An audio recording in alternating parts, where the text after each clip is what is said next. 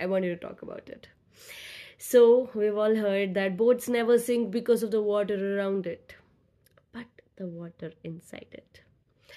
You might recover from what everybody else think of you, what everybody else has to say about your choices, your decisions, but whatever you think of yourself, that matters. It will take a lot of time to recover from all the harsh opinions, all the harsh images that you have created in your mind about yourself. You lose anybody else in your life, you might recover. You lose yourself, it is really tough. So be kind to yourself. Always. Always.